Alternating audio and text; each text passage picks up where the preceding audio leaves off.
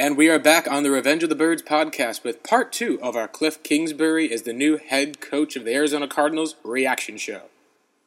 I think that's great. The last team that's really hiring a coach that's still out there is the Miami Dolphins, who either they're still trying to sign Jim Harbaugh because that's what the Dolphins seem to want to do, or hopefully they're looking at more of a guy like a Chris Richard or maybe even a Brian Flores. They'll probably seem to go defense and then try to get one of those offensive guys. Maybe they're even the team that ends up with DeFilippo. Hey, can we talk about possible coordinator options, Blake, and some of the names? Yeah, some of the names that we're hearing right now trickle in. To me, I think the biggest story right now is finding that right defensive coordinator, and it's great that Michael Bidwell basically came out with Steve Keim. They both said, we're going back to a 3-4 defense. So that they admitted they were wrong. They said, we're going back to we got the personnel. We're going to make this. Was so excited, and that's something I even talked about statistically. We had I think it was at Football Equity at FBall Equity. Anthony, he was someone who I went and talked with before because he studied Chandler Jones when he was in Bill Belichick's team coming over. He said, "Well, here's the thing about Chandler. He's a good defensive end, but he's an elite, like top of the line when he's a 3-4 standing outside rush linebacker. He'll get you." He'll run and get you that 17 sacks a year instead of he'll get you 10 to 12 as a defensive end. He'll get you 17 to maybe 20 as an outside linebacker. Yep, exactly. And so they're making the transition back, which is fantastic because they were a top 6 defense, I think, for the better part of 3-4 years as a 3-4, and for whatever reason opted to go with Steve Wilks and went to a 4-3. They're scratching that. Yep. And they're looking at some coordinators, I think, that have some really interesting backgrounds. Vance Joseph, to me, they brought him in today for an interview. He's going to be highly sought after. I know that Cleveland wants to talk to him. I know the Jets want to talk to him. He'd probably be at the top of my list, Blake. I think he is somebody that can be energetic on the defensive side, has that head coaching experience. And I think for all the struggles that the Denver Broncos had, they were still pretty good defensively. And I think that would be a good hire. He was only a coordinator for 1 year, but he was a 2-year head coach. And then you move down the list. Chuck Pagano is a name right away when Kingsbury was hired that, okay, he's got a connection and respect from Bruce Arians, was an elite defensive coordinator with Baltimore before he got the Colts job and had some success there. Kind of a calming presence in the locker room, but can really elevate guys. He and Joseph are 1A and 1B for me. I think both would be exceptional. And then you hear some other names like a Dom Capers who, listen, at the end of the day, he won a Super Bowl with the Green Bay Packers, probably overstayed his welcome like a Mike McCarthy. And so I think the biggest thing with him, and you could argue, was it scheme or was it personnel? Because every time I watch those Packer games, their personnel specifically, what do you need to have an elite 3-4 defense? Your linebackers have to be studs, right? And the Cardinals have had that. They've had Marcus Golden. They've had Chandler Jones. They've had Dale Buchanan. They've had guys that can rush and fill. With Capers, outside of Clay Matthews, who was a little bit overrated to this point, they had very marginal talent, I think, defensively. I think their defensive line got after it because they kept investing high picks on the really big high picks, and then finally hit on it's like a Mike Daniels, like Nick Perry worked out. But their linebacking core was always average, and so I always thought, okay, when their defense had talent, they won the Super Bowl. When they had Charles Woodson humming, when Clay Matthews was entering his prime. So would it be my first choice? No, but I can also understand that, okay, you're getting a veteran guy, and the Cardinals' strength of their team right now is on defense. So let's see what he can do. And then Blake, offensively, Ben McAdoo has been rumored. Yep. Steve Sarkisian as an offensive coordinator. Why don't you touch on a little bit on the offensive side? Yeah, I can talk on the offense. The other name that was interesting was Mike Sherman, who's a guy who was a former head coach and really wasn't successful at linebackers coach for the New Orleans Saints. Yep. And he's someone who I think you could bring in as far as for having a wealth of experience. I think he's like about 57 or something or so years old.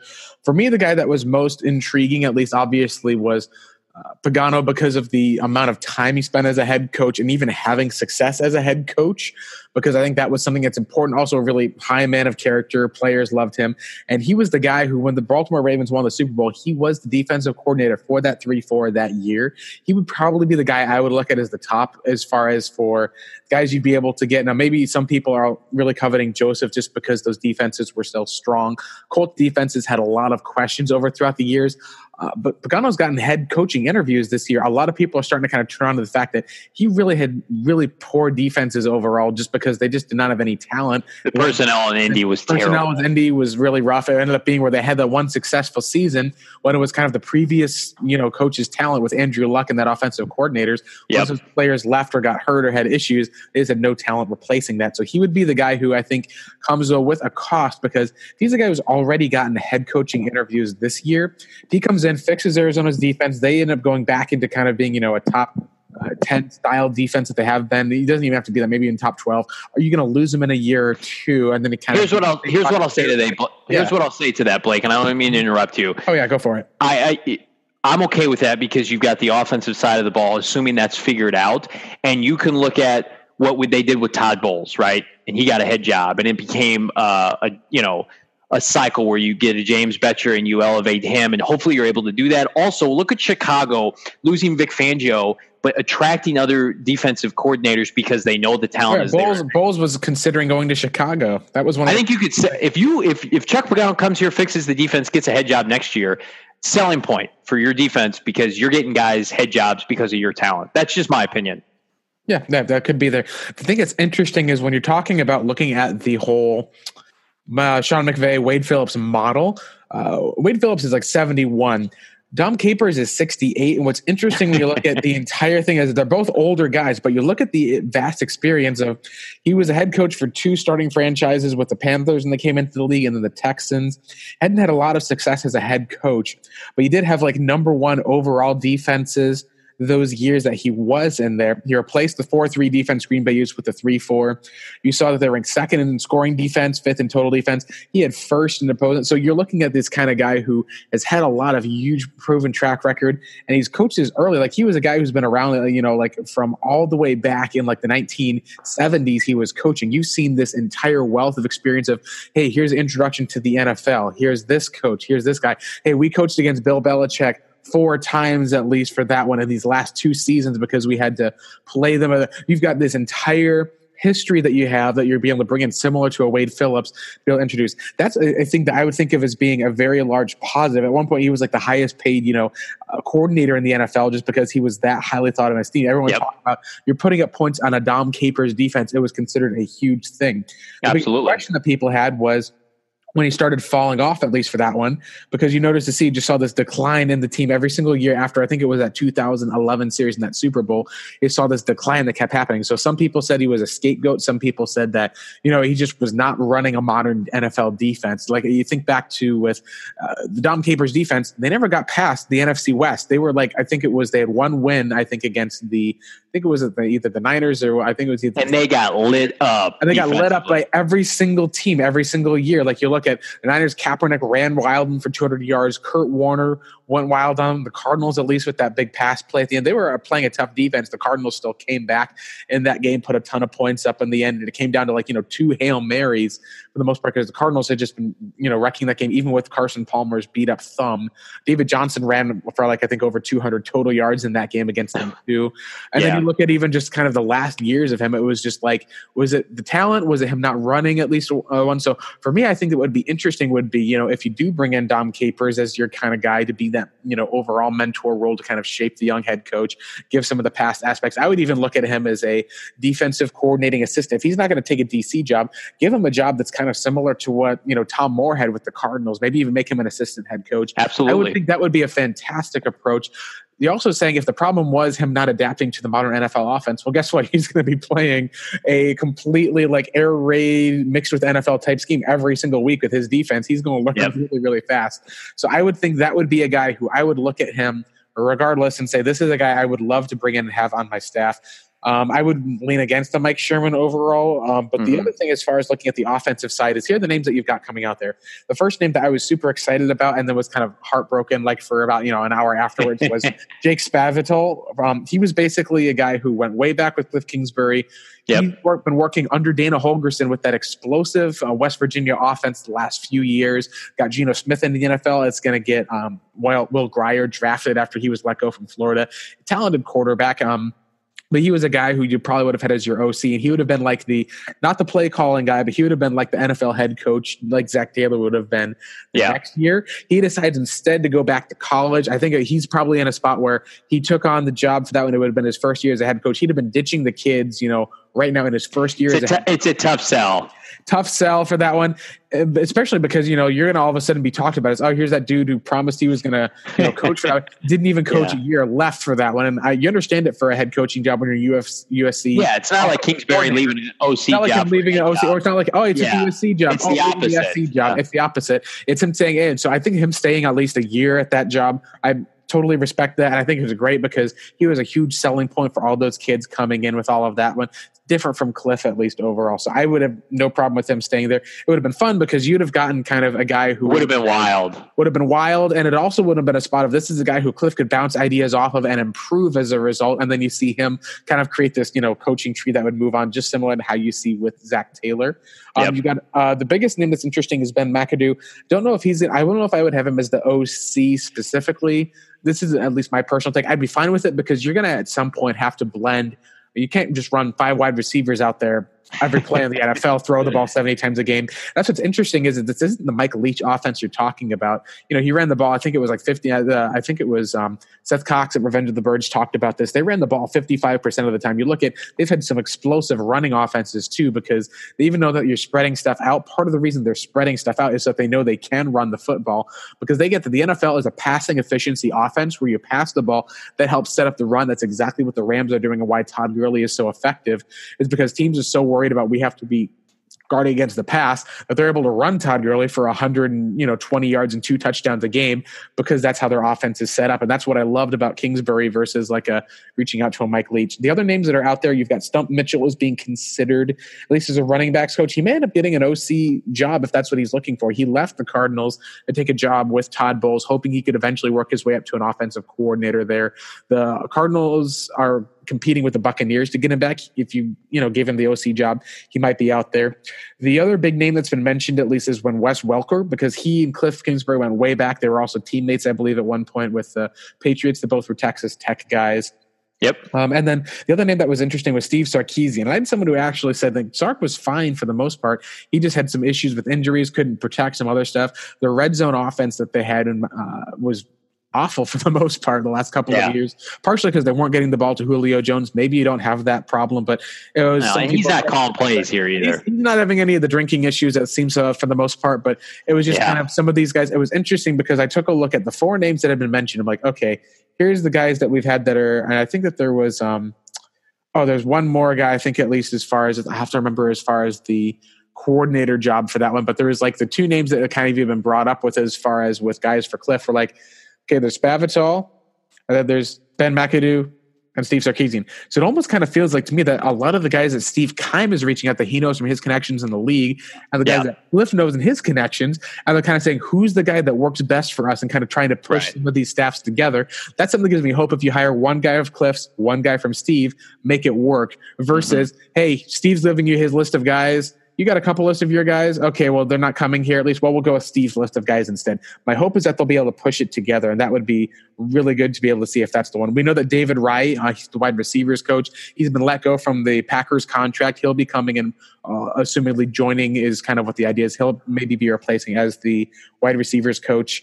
The one guy who is obviously staying is Jeff Rodgers. This is a big news for the Cardinals fans because after years of Amos Jones, he kind of finished the season ranked top 11 in special teams. They were great at the end of the year. They were great at the end of the year. Once you kind of saw that the end where they moved on from, a couple of the missed kicks, at least from Phil Dawson, the one that kind of cost Josh Rosen his first NFL game. It was, ultimately it was a missed kicks, at least for that. I'm sure you can blame the play calling. Should have put the ball in Rosen's arm, put him on a bootleg where he rolls out. He can either run for the first down. He could run if he needed to be able to run, if you had to run out of bounds, or just, hey, get across the line. It's only 2 yards to gain if you needed to slide, or be able to put him in a play where the linebacker had to cover Rosen. If the linebacker goes for Josh, just pass it out to the tight end.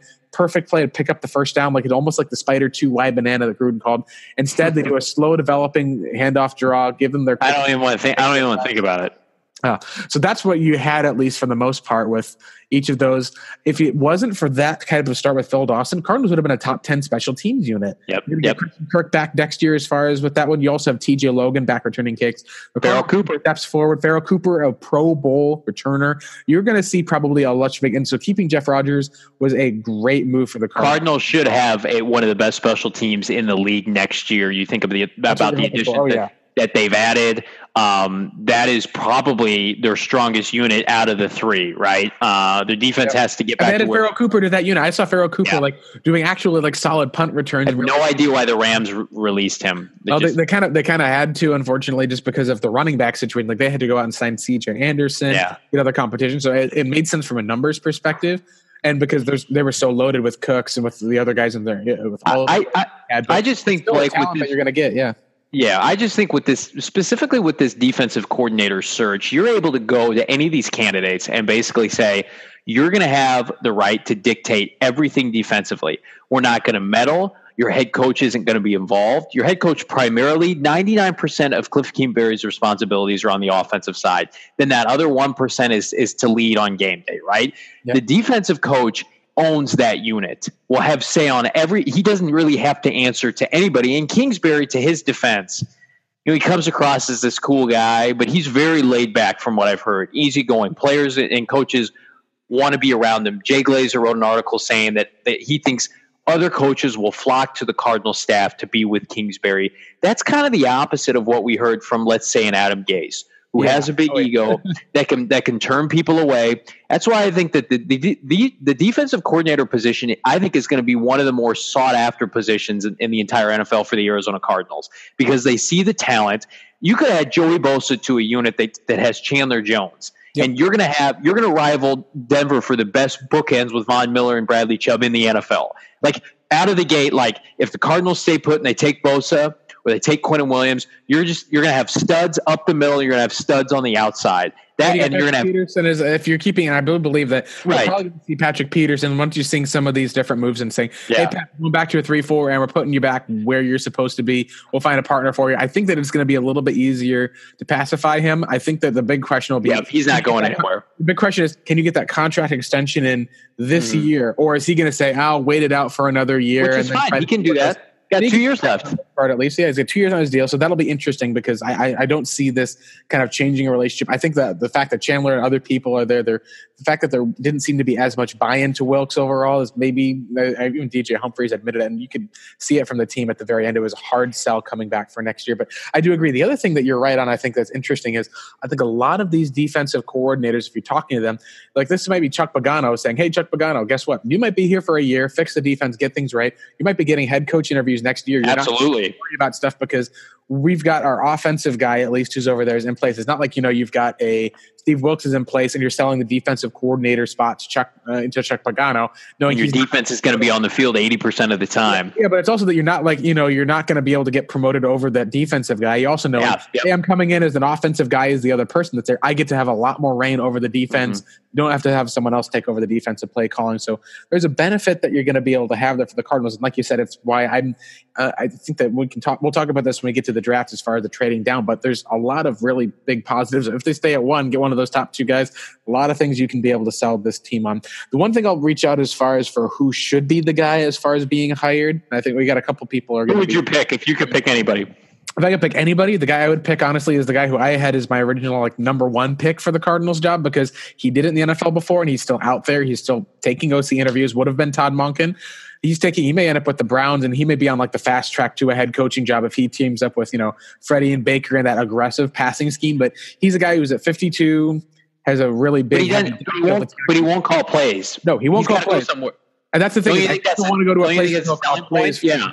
I think that it is a selling point, but if the Cardinals do turn around next year and you've got Monken as a guy who's saying, hey, we're blending the college offense with my highly successful offense that basically took the college playbook and adapted it for this personnel, you could say you get a guy who's not guys who aren't calling plays or have been 1 year play callers are getting head coaching jobs right now because of their offensive. Yeah, I'm shocked he doesn't have a job yet. That was one of the things of I could see that. I think that he'll go to a place where he'd want to call plays, but one of the places, if he goes to Cleveland, is he going to call plays in Cleveland? Wouldn't Freddie Kitchens want to call the plays like he did. Jacksonville, I've heard Jacksonville be kicking around. Jacksonville's kicking around, but they're probably going to be going with former Daryl Bevel's the name I've heard that like he's basically got the job. So he's still going around and interviewing. He's interviewing, I think, even with like other teams that are there and kind of waiting to see what'll happen. I think that it's a possibility if Arizona decided to say, hey, he's still out there, why don't we just give it a shot and bring it in for that one? You then get a guy who's at 52 but has all of these years of college experience overall with, being under guys like Les Miles working at Oklahoma State. He knows the spread offense like the back of his hand. I think that if you get a guy as your offensive coordinator who meshes with Cliff, who understands kind of the, maybe not necessarily the NFL, maybe he's even just a college guy, but is able to then teach it to those other players on the team and be able to be that teacher so that Cliff can work with the quarterback and on the play design, on the game calling. That's what Cliff can work on. So then someone can be that kind of teacher, kind of enforcer. That's kind of like what Eric Bieniemy has become essentially for the Kansas City Chiefs is, and he can spend all the time with Pat he wants in the plays, and Bieniemy can kind of see about the run game at the other spot. The one name that the Cardinals did want to interview that would have been perfect, but it wasn't going to happen was Mike McDaniel. He's the run game coordinator for Kyle Shanahan. Kyle Shanahan and their run game was spectacular. You saw like some of the most creative and well play designed with CJ Beathard, where like they drove down the field without a single passing play on their first drive of the game because everything. I think it was a screen game for that one with passes to their fullback, designs up the middle. Everything was perfect. But he's the right hand man of Shanahan. They're blocking that from transferring. But he would have been. He's going to be a head coaching candidate here pretty soon. If they have next year, they think they can have. Yeah, next year might be because he's already designing plenty of stuff. They may just promote him to offensive coordinator to make him happy for a year, see if they can keep him around for the most part. But that's the type of guy you're looking for, is someone who can be that type of creative person who say, hey, I got a player design for this one. Well, let's tweak this a little bit here. And then you kind of have your offensive assistant that's kind of that pro NFL guy. Maybe you're talking about the Ben McAdoo person. That would be that third other person who can kind of adapt that into the NFL within that scheme. That'd be the kind of guy I would go with. John, is there a name that you would have that you would look out for that offensive spot? Offensively, man, that's tough because, I just put so much stock into Cliff and the relationship he's going to have with Josh Rosen. And I put it out on Twitter today, Blake. I don't know how critical it is, but I like the idea of getting kind of a savvy former offensive coordinator, head coach to pair with him. There isn't one name that really sticks out to me because getting Cliff was the big get offensively. Would I mind Ben McAdoo? No. And, he's had success. He was on that Green Bay staff that won a Super Bowl. He's got a rapport. I mean, he was elevated with the Giants and took them to the playoffs. That's a thing that happened. But is he toxic in the locker room? Players hated him. I don't know. That Giants locker room to me is a little bit rough, like you mentioned, as it is. I think Sark to me would be an interesting fit because I think he's kind of undervalued now. I think he and Cliff would get along because they're both former USC guys, briefly for Cliff, but they're former offensive minds at the collegiate level. Mm-hmm. And if Steve Sarkisian can get his off the field stuff taken care of, I think that would be an okay fit. To me, the best fit, I believe, to come in here and be the de facto offensive coordinator, quarterback coach would be John DeFilippo. I think that much of John DeFilippo and the fact that he had to go into a situation. I almost think that Minnesota was kind of Arizona light this year, right? They have a defensive-minded head coach who's kind of a dinosaur. They underachieved, clearly not as much as the Cardinals did. They had a scapegoat in John DeFilippo, but you look at John DeFilippo, he is not Mike McCoy. John DeFilippo is highly thought of around the NFL circle. John Middlecoff, who I respect, speaks highly of him. Everybody just assumed that it was his fault, but at the end of the day, Kirk Cousins can't get along with a lot of people. DeFilippo comes from that Frank Wright, Peterson tree. And so I'm in the opinion that you have to surround Josh Rosen with as many smart offensive minds as you can, just like they did with Carson Wentz in Philadelphia when they had Doug Peterson and Frank Wright and John DeFilippo all on the same staff. And he was borderline the MVP of the league before he got hurt. I think if you get John DeFilippo, you come in and you say, okay, we're going to rebrand your image. You're not going to call plays. Cliff's going to call plays, and you're going to benefit from what's going on with Josh Rosen. You're going to be his de facto, 1A, 1B with Cliff, number one guy offensively. And then from there, I think he could parlay that into a future head coaching position because if you look at where he was last offseason, he was the hot name in this offseason that was going to have an opportunity to get head jobs. It didn't work out. for whatever reason. Again, I think it was more what's going on with Mike Zimmer and Kirk Cousins. I think he was used as the scapegoat. Their offense didn't really set the world on fire after DeFilippo left. But there hasn't been anything out there that he's even interviewing for jobs. I think that he's somebody that it could be a savvy pickup for a team that is looking for a guy on the upswing. I think the Cardinals, very similar to Cliff, they got him when everybody just assumed his stock was low. I think they could do the same with somebody like John DeFilippo. As for the defensive coordinator, Blake, the more I think about it, the more I like Chuck Pagano. The more I think that if you were to bring in Chuck Pagano on this team, with the respect he has really around the league, he's 58 years old. Is he going to get another head coaching job? Maybe, but I mean, like, I don't think so with the way the league is trending. But I just think he had a very nice career in Indianapolis before his final season of 4-12. He was 53 and 43. He is a very strong-willed individual. He beat cancer. He's somebody, again, that has the respect of a lot of players around the league. Savvy in the secondary. He was a secondary coach for Baltimore before being elevated to their defensive coordinator position in 2011 that won the Super Bowl. And we remember how good that Ravens defense was. And so I just think that he's the perfect guy to come in and say, hey, Cliff, been a head coach before. I know how this goes.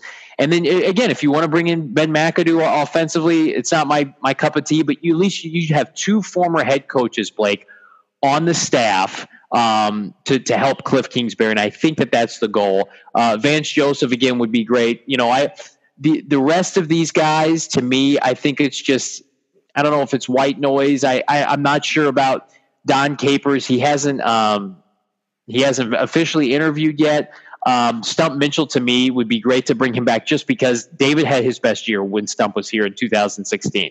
That was David's borderline MVP season. If you're able to coop him back from that Jet staff that let everybody go, I think that would be a good get. Wes Welker, to me, I mean, he one of the better receivers of this decade in terms of from the slot position. I think that would be fine. I mean, like it's going to sound arrogant to say, Blake, I am not concerned about the offense because I think that much of Cliff Kingsbury. If you compare Cliff Kingsbury with a savvy defensive coach, I think the Cardinals are going to be rocking and rolling for the next couple of years, just like what we saw with Kansas City and Los Angeles. Yeah, no, you're totally right. I think Flip would be fascinating. I still wonder if he's going to try to take a play calling job. Some of you even suggested he goes to USC or takes over for the Titans. I could see that. But it isn't a spot of if you're going to say, hey, this is a guy that we do know that Steve Keim had his eye on for a long time. There was a connection there. Did bring him in for the interview. And as far as with the work, if you're looking for a guy to basically say, hey, we're going to take what is NFL concepts that work, blend it with a lot of the college and spread stuff. And if someone who needs to focus on quarterback fundamentals, that basically sounds like it's a great job to me. I think it's aiming really, really high because after he's been an offensive coordinator, even after he's been fired, I think that the team, at least I think that there's going to be a lot of people who will still think quite a bit of him, especially since it seems like there's a lot of different issues that are going on in Minnesota.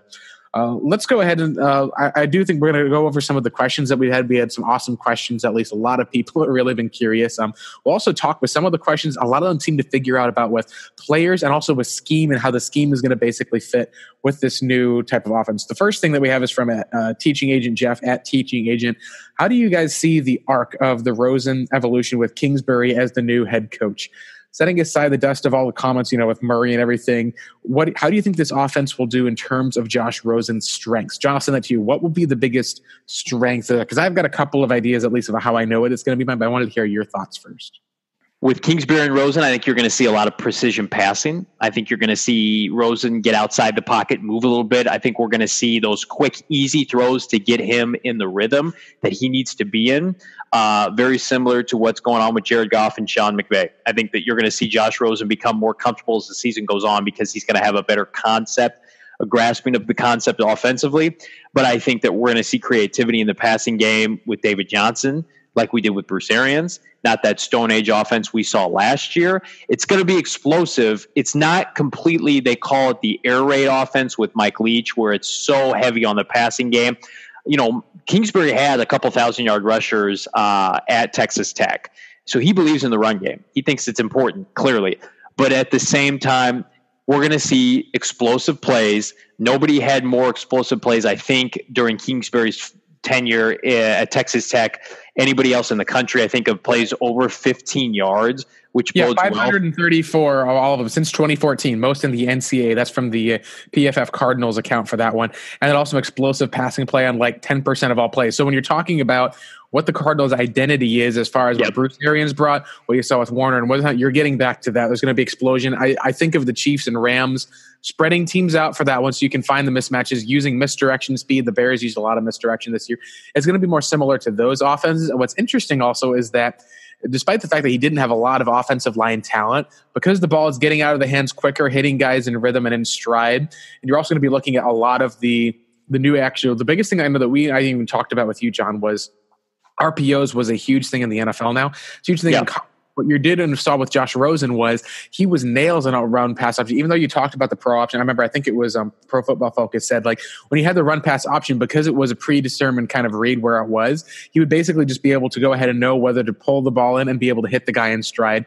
That was what kind of Peyton Manning made a lot of his living with, plays to the tight ends down in the stretch, and that was a lot of what he did during his. I think it was at Virgil Green, even with Demaryius Thomas. They basically used a lot of those things to pull the linebackers down so you could create space. A lot of the same type of concepts we saw someone with Bruce Arians. The difference, of course, was Arians was focusing on deep 7-step drops, and the routes would get way downfield. You're going to be seeing a combination of the quick passing game and a lot of just multi-layer levels. A lot of those are going to be basically timing routes in areas where Rosen's going to be able to have, guys who are open, guys who are schemed open, separation. He's not going to have the number one most difficult passes to make in the NFL anymore moving forward, is what you're hoping with, at least as far as with Kingsbury. And there's going to be a lot of things where it's going to be really important who these wide receivers are going to bring in, and also who the tight ends are is going to be interesting as well. Yeah, absolutely. The creativity, I think, is what I'm so excited for, because we've seen so much lack of creativity, for lack of a better phrase, with what we saw with Steve Wilkes and how he and his staff set offense back about 20 years. So I'm anxious to see. The Cardinals just signed a wide receiver from the CFL, Bryant Mitchell. Quick receiver, I think had about 800 plus yards in the CFL with a couple touchdowns, averaged 14.5 receptions and surpassed 100 yards 4 times, and went to Northwestern State. The Cardinals, I think, are going to flood that receiving core and see what sticks. Cliff Kingsbury likes to go 4 and 5 wide receiver. Biggest question for me is, can they protect up front? You can scheme for an offensive line. The prior coaching staff didn't know how. I'll give Bruce Arians and his staff credit. That offensive line was probably below average majority of his tenure, and he schemed toward his strengths, was able to get the most out of those units. We'll see if Cliff can do that, and I think that the short passing game plays a large part in that, to get it out quickly. The Cardinals do not have an offensive line right now that can dominate up front, that can impose their will, and so they're going to have to get smart schematically, and they know that. That's why that brought in Kingsbury, to be able to move the football. And I think the short, intermediate passing game that Rosen excels at will be the biggest thing, getting him into a rhythm, getting him comfortable. Because, let's be honest, like the end of the year last year, he was seeing ghosts. Yeah, hit more than any QB over the course of his 12 weeks starting. But I'll give him a lot of credit. He's tough as hell, did not go down, did not miss a game. We saw Josh Allen miss time. He stood in there and took the beating and was there until the final snap of the season. I think he earned a lot of respect around the locker room and around the league, because there were skeptics coming out that said he was injury prone, and he took a beating last year. And I think that he's earned this opportunity to break out with somebody like Kingsbury. And I think that finally, like you mentioned earlier, he's going to have consistency offensively for the first time in a long time. How many years straight has he had a different offensive coordinator? I think it's every year dating back to high school. So senior high school through this past season, he's had a new offensive coordinator. So it's exciting for him. I'm excited for Josh, because, if you hire like a Jim Caldwell at the end of the day, I don't know how excited Josh Rosen would be. You have to find somebody, and we heard this from Michael Bidwell. Josh Rosen wasn't part of the coaching search, but they kept him in the loop, and I like that. I think that's the new NFL, where you've got these star quarterbacks. You got to keep them happy, and you got to make sure that they mesh with the head coach. And you've seen that deter a little bit with Aaron Rodgers firing his quarterback coach. He didn't get along with Mike McCarthy. They got him out of town. They know how important this relationship is with Kingsbury and Rosen, and they're going to make sure that it prospers and that he wanted his guy. And I think that Keim loved him. Rosen clearly will have a good rapport with him. I think that was enough for Michael Bidwell to sign off on the personalities. I think are very much meshing. Like because when you hear Josh talk and you hear Cliff talk, it's like it's very similar as far as there's this mental aspect. There's this kind of deep thinking side of it. And it's not like there's this bombastic. Cliff Kingsbury is not Bruce Arians, but there's this calmness. This kind of like I've got this kind of like control. I mean, we've talked about his deep voice for that one. There's part of the reason why people believe he wasn't going to be an NFL guy. At least someday it's just a little sooner than you expected. Was just because there was that type of. He's not a guy who's like going to get out in front of the boosters. He joked about like, oh yeah, we'll flirt with the moms sometimes at least. He's a good looking guy is what everyone keeps saying. That's like the number one thing. If I have to hear one more time that people are just like, comparing him to Ryan Gosling, but it's that type of where there's a lot of similarities because when people talked about how, with Peyton Manning and Larry Fitzgerald, people said, hey, maybe Peyton and Fitz if he comes to Arizona back in 2012 because they view the game the same way. They process the game the same way. I think that's at least true of Cliff and Rosen. But moving into some of the scheme, another question that we're going to have, this is one that I think is interesting is with the draft from at Huey90 said tight ends completed only 4 receptions for Texas Tech in 2018. Is Cliff going to adjust to fit with the NFL or is he going to stick with 4 wide receivers? Do the Cardinals have the ability to pull that off? This is, I think, one of the most interesting parts because it reminds me a lot of just getting back to how Todd Monken with the Buccaneers, how did they take a college type of offense with a scheme and that spread and make it work? And the answer is that they basically had O.J. Howard. Hybrids. And they used a hybrid because he was able to stand in and block and get downfield and be able to catch. Yeah. That was the biggest thing was that they were able to run 11 personnel with 3 wide receivers and have a hybrid, a guy who could stay in and block or be able to go out. Because if your quarterback's going to get if you're running a spread offense with 5 wide receivers and they say, hey, we're going to blitz a guy. Oh, cool. There's a guy who's like going to be wide open who's vacating the blitz. It's hard to do that in the NFL for 2 reasons. One of them is because you need tight ends for special teams is a huge reason why. The other is because the way that the game and the mismatches work, you can run wide receivers up against those guys, but Josh, you still have to have a guy who can stand and block in both the running game and the passing game. I think it was more a testament of the lack of talent on Texas Tech, frankly. A lot of it was that too, but it's also interesting because, in Texas Tech and how that works in the NFL, you can run those wide receivers out because your quarterback's not going to take as many hits just because of how it's designed. Like if you're going to blitz a guy in the Big 12, good luck because he's going to be there. In the NFL, you have guys who are going to blitz and they're going to scheme a bit differently. I do think that it's not going to be as much of like having 8 wide receivers in the Cardinals. I think you'll have about maybe 7 or so this year. But just because of how the league is structured, I think you're going to be looking at hybrid tight ends. A guy who clearly comes to mind is going to be Caleb Wilson, hybrid tight end. I was just about to say that. Okay. Yep. You've got a bunch of these Iowa tight ends. It's a really good class for both blocking tight ends, which the Cardinals need a lot of, and for some of the path catchers. Very good class. I think that they're going to probably be one of those teams that'll end up with a couple of hybrid guys. It's also why I've said, like, looking at one, someone asked, this is another question that we had also. I think the Cardinals don't have the players to pull it off with right now, but I do think you'll see Ricky Seals-Jones. He was super excited. If he can just catch the ball a bit better, he's one of those hybrid tight ends. You already have starting block. They're going to scheme him open, and he's got the athletic ability, I think, to produce. We saw that with Bruce Arians the year before. You get him a competent NFL coach, he can be a mismatch. But yeah, you mentioned it, Blake. There's no excuse to get a tight end this year, to not get a tight end, in this draft. It's the strongest tight end draft that I can remember. And yeah, Caleb Wilson jumps to mind, had over 900 yards and 4 touchdowns on a bad UCLA team last year. Had an incredible ASU because they could not cover him for that ASU. No. And kept going toward it. He had an incredible rapport with Josh Rosen. I think that just makes too much sense. I think he's projected as like a 2nd-round pick at this point. I think that a little lower. I think that you might be, because this class is so deep and because of the defensive players. A lot of people are saying he'll probably be there on day 3 because of the athletic. Really? And also because he's only about 250 pounds. So you're not looking he's not overly big.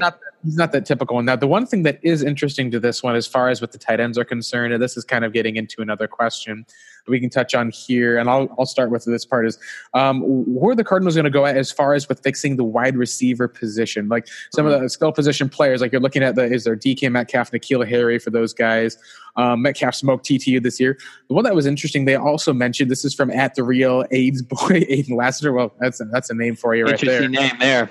Yeah, there you go. He talked about Noah Fant, the tight end of Iowa. And this is an interesting name too because he's kind of that hyper athletic, dual threat blocking running tight end who just will maul people in the run game and be open in the passing game. You've seen a lot of these Iowa tight ends like George Kittle. There's another partner that he has there. Some of those tight ends are, and even I think Irv Smith at Alabama, he's declared for the draft this year now.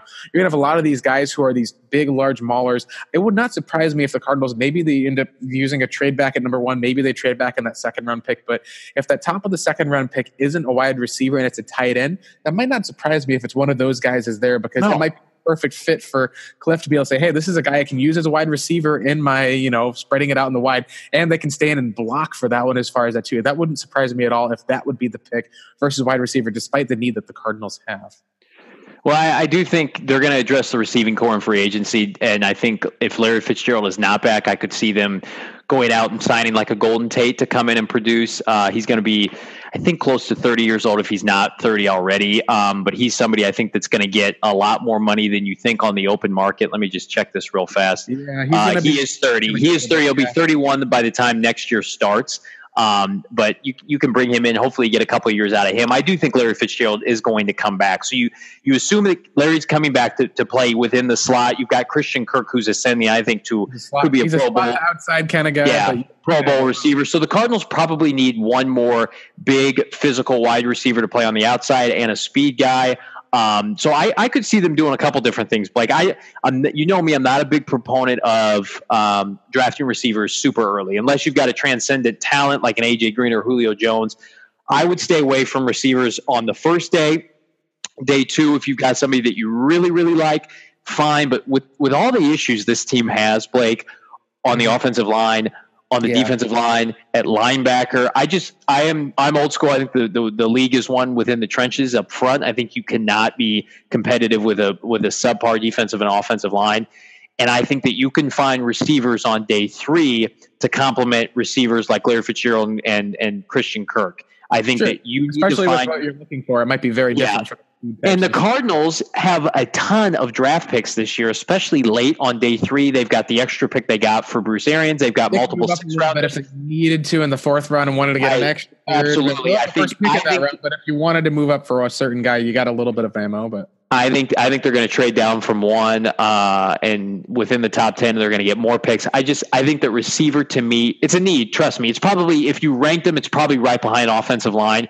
But in terms of, how does it result in wins in the NFL? I'm not sure. But I think that at the end of the day, if Larry comes back, you're in decent shape, because I have that much respect for Cliff and what he's going to be able to scheme up. But you got to get the offensive line fixed first. But I do agree. I think receivers going to get addressed not only in free agency, but in the draft.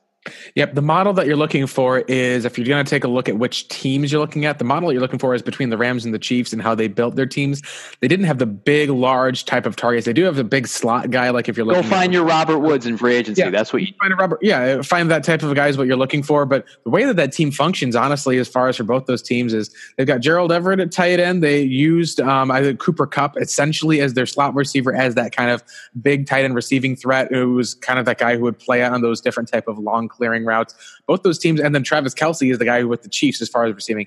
That's kind of where it'll kind of begin, and maybe they'll put Larry Fitzgerald into that type of a role. But I think that's where it'll begin. And as far as for how it works, I think you might be able to get by at tackle for a year. But I agree with you. If you have a tackle that's there at the end of the first round, you're in round 2, and you got a tackle sitting there, I'd go ahead and embrace that and take that guy, because you don't know where you're going to be as far as left tackle next year. But the offensive line, to build that through free agency, that's part of, I think, what we talked about. Is kind of has to be the plan from the inside out, starting with the center and the guard positions. Looking at just the wide receivers that are there, I think you're not going to be looking at a N'Keal or Harry in this type of an open spread offense, because I just don't think, it fits Rosen as far as the type that you'd look for as far as guys on the outside. I think you're going to be probably looking at more of the speedsters and guys who are there. One of the names that was interesting, Bo Brock, at least of the Canadian Crash in the Drive show, he talked about Antoine Wesley, who is a 6'5", 200-pound wide receiver. He's kind of a in-between routes that you can go up and get it. He was the wide receiver at Texas Tech for Cliff Kingsbury. He's already going to know the scheme and the system. Probably goes as far as maybe on day 3. There might be one of those type of guys that you could just say, hey, that seems to make a whole lot of sense this year.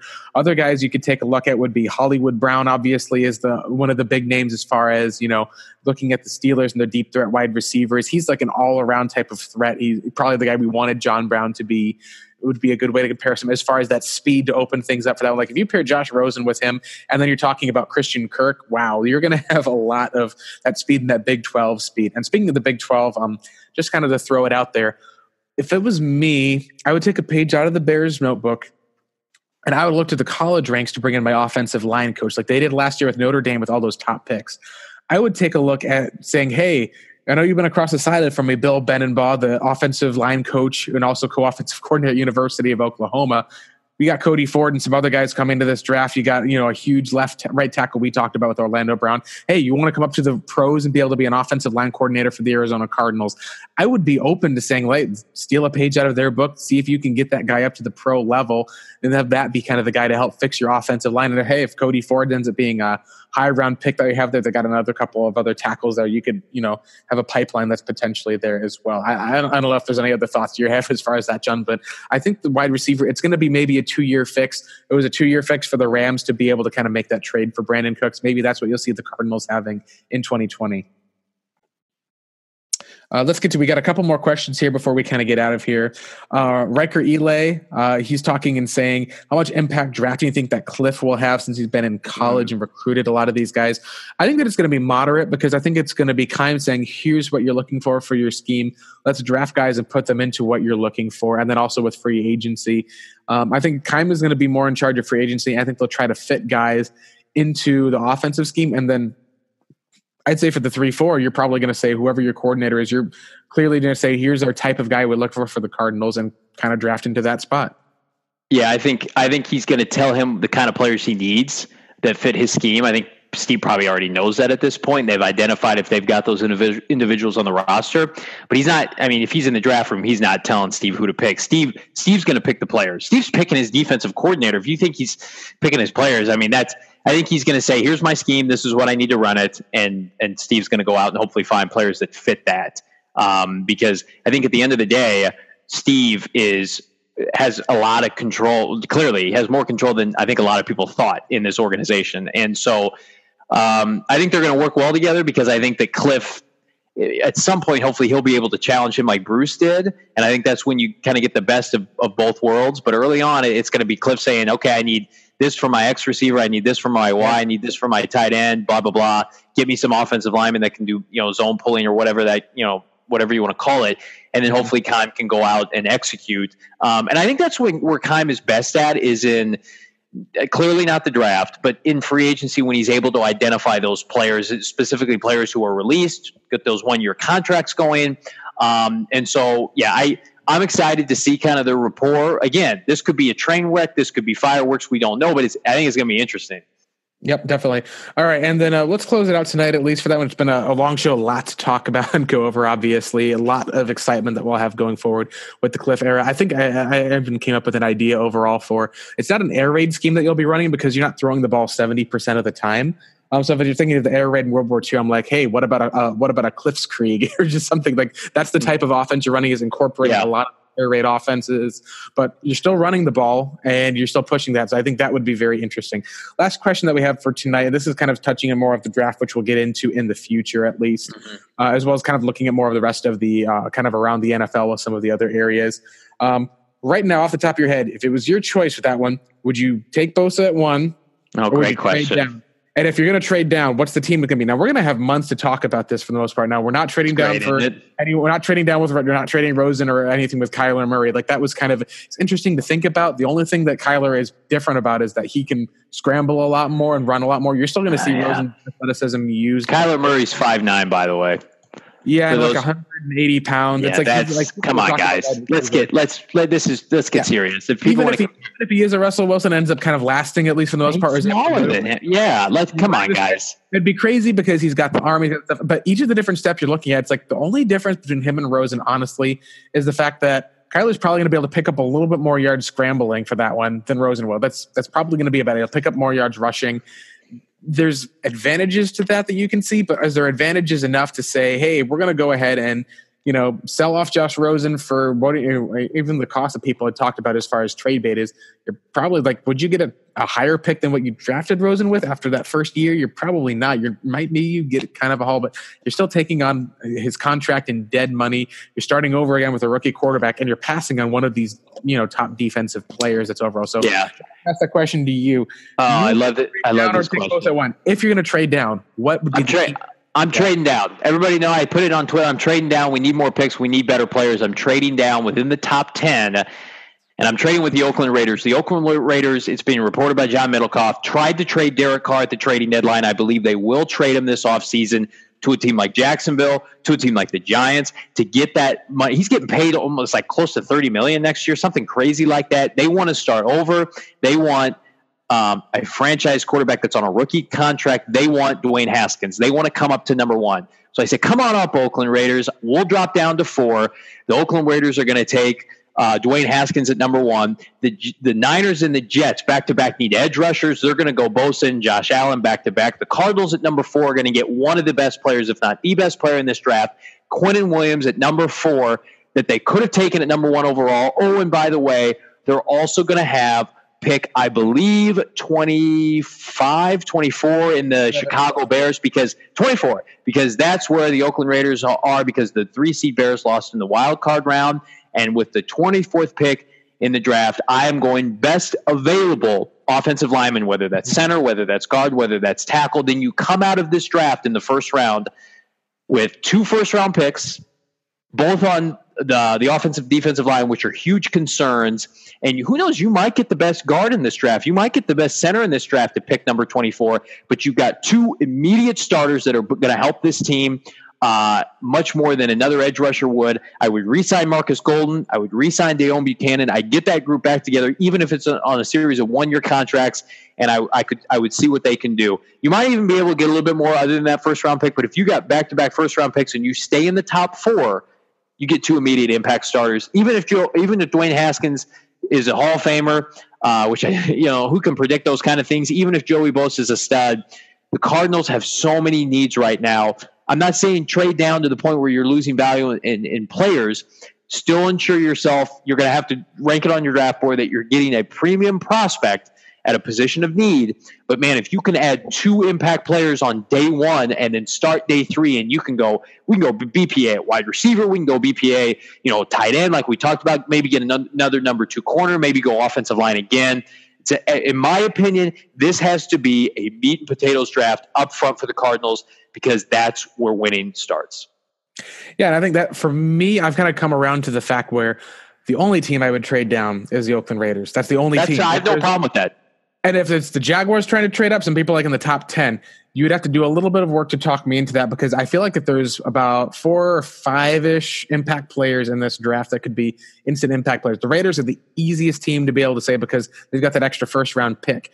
Now, I still think that because of how it is with two of them, they have 3 first-rounders this year. 3 first-round picks, yeah. So it's the latter pick, because I don't see them wanting to give up their second pick unless Gruden just decides to, get a little bit too crazy, or there's this desperation. Well, they've got their pick, they've got Chicago's pick, and they've got the Cowboys pick. Yes, so they got 2 picks in the 20s, which I would take one of. I would take either. Even if the Cowboys win the Super Bowl, I would take the 32nd pick in the draft. Yeah, because you'd also have back-to-back picks. The other thing that would be fascinating, this would be interesting. Let's say if you got the 32nd pick in the draft, you have the 32nd pick and the second pick in the first round. You could trade back from both of those picks. Someone would trade up for a Kyler Murray at 32. Someone would trade up to the top of the first round. You'd be able to get day 2 or 3 picks for days if you wanted to. You could own day 2.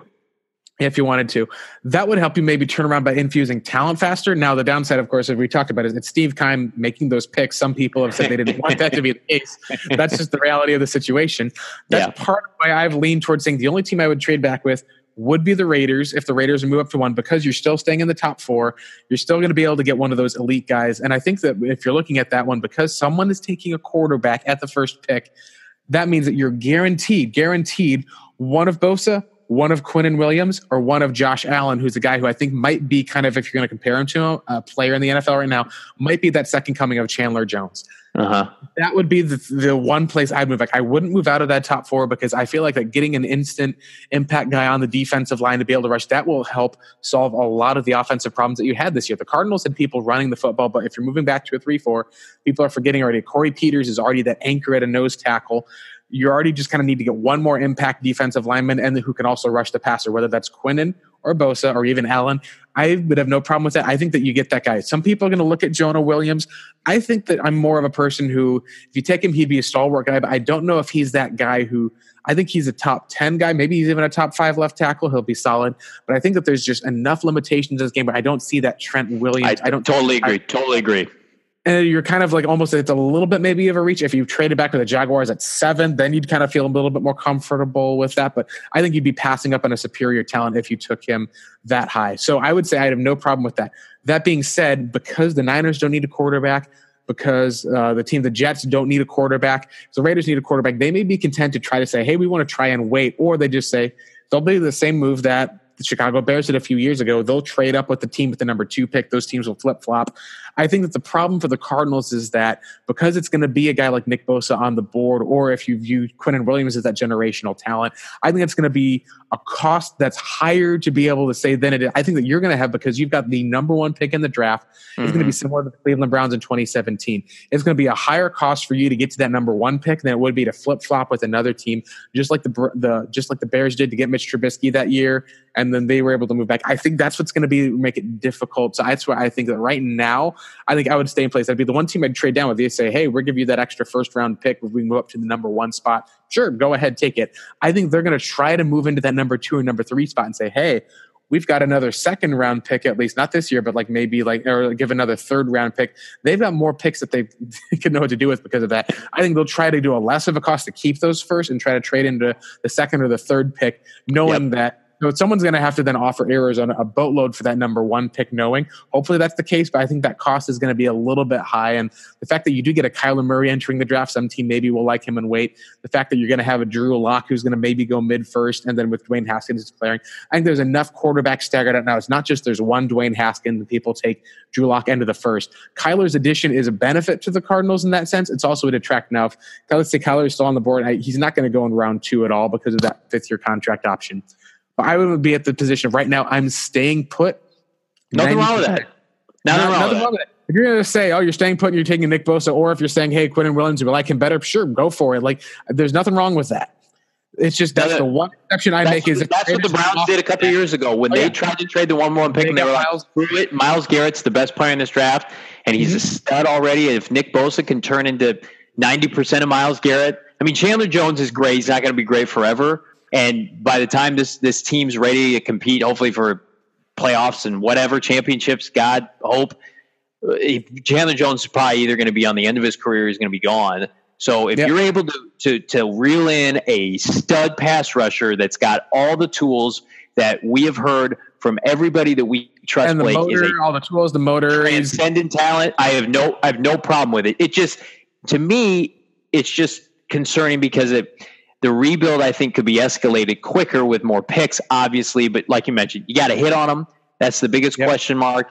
And you don't want to be at the point where you're trading back for just the sake of trading back because you feel like you have to. If you're adding more picks for that one is fine, but then you start missing on more of those picks. And that's what I think the hard thing is like you want to balance out that finding talent, bringing in, infusing young talent, and balance that out with making smart choices and being able to have, like, that's where I would say, hey, I take Bosa at least unless someone offers like the moon where it's a stupid amount, or the Raiders trade at least for the most part. And even if someone's going to trade the moon at least for Nick Bosa, it'd be really hard for me to justify if they're like, hey, well, because it's like, hey, we'll give you, 3 first-round picks, say, if you're number 1. Well, then you're going to have to listen, obviously. But I don't think this is going to be that type of draft where people are going to offer that. So right now, I think for the Cardinals, I would just say, hey, run to the podium, take Bosa. By the time that Chandler Jones' contract is done and out, it'll be time to pay Nick if he's going to be that type of talent.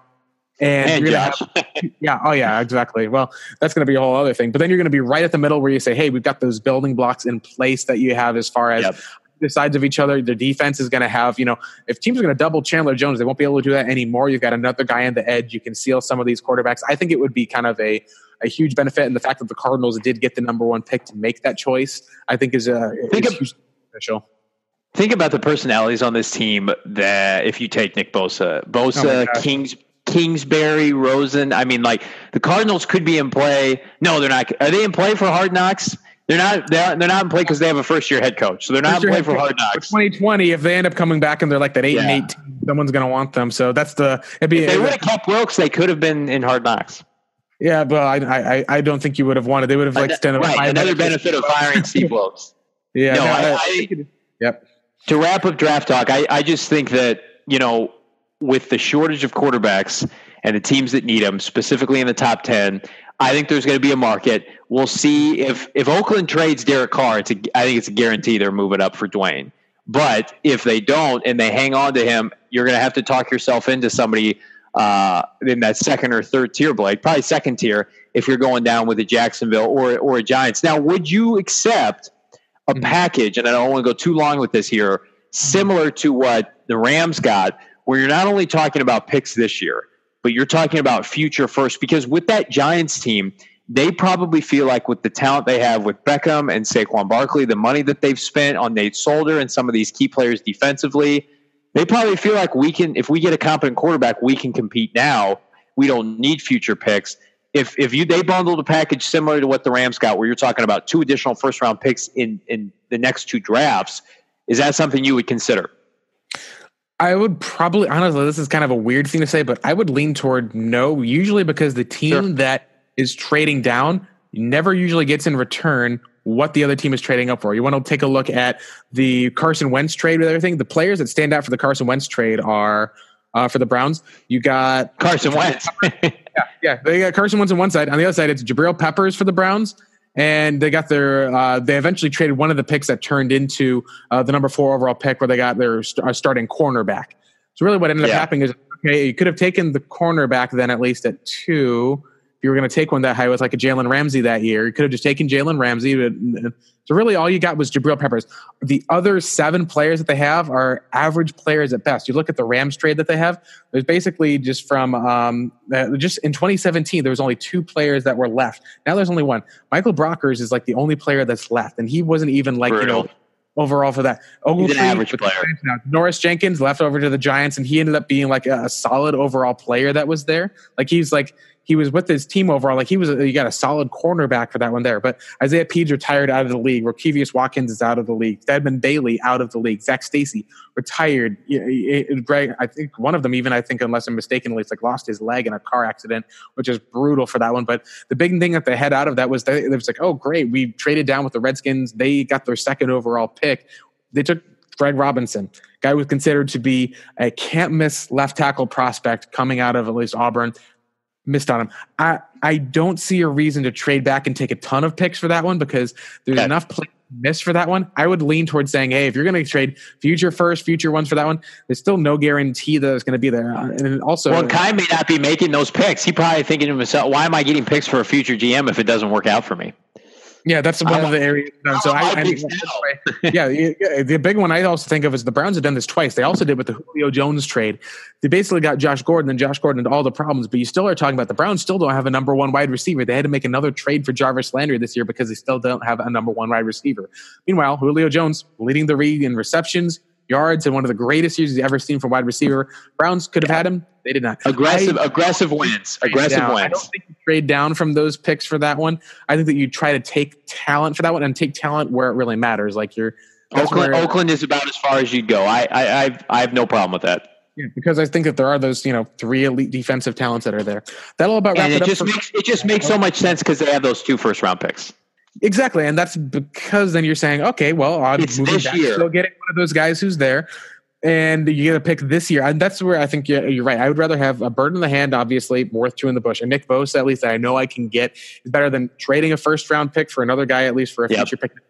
With how it's going to work out, you still are probably going to end up with, a Marcus Golden at some point on the team in a returning aspect. And we'll see how it goes for the Arizona Cardinals in that regard. But that's where I would really lean, at least, would just be, I'm not a trade-down type of person. I think the other thing is, if you're viewing this as a 2-year turnaround, you're going to be looking at the long-term approach. You're going to be addressing a lot of the needs in free agency, a lot of the talent on this team.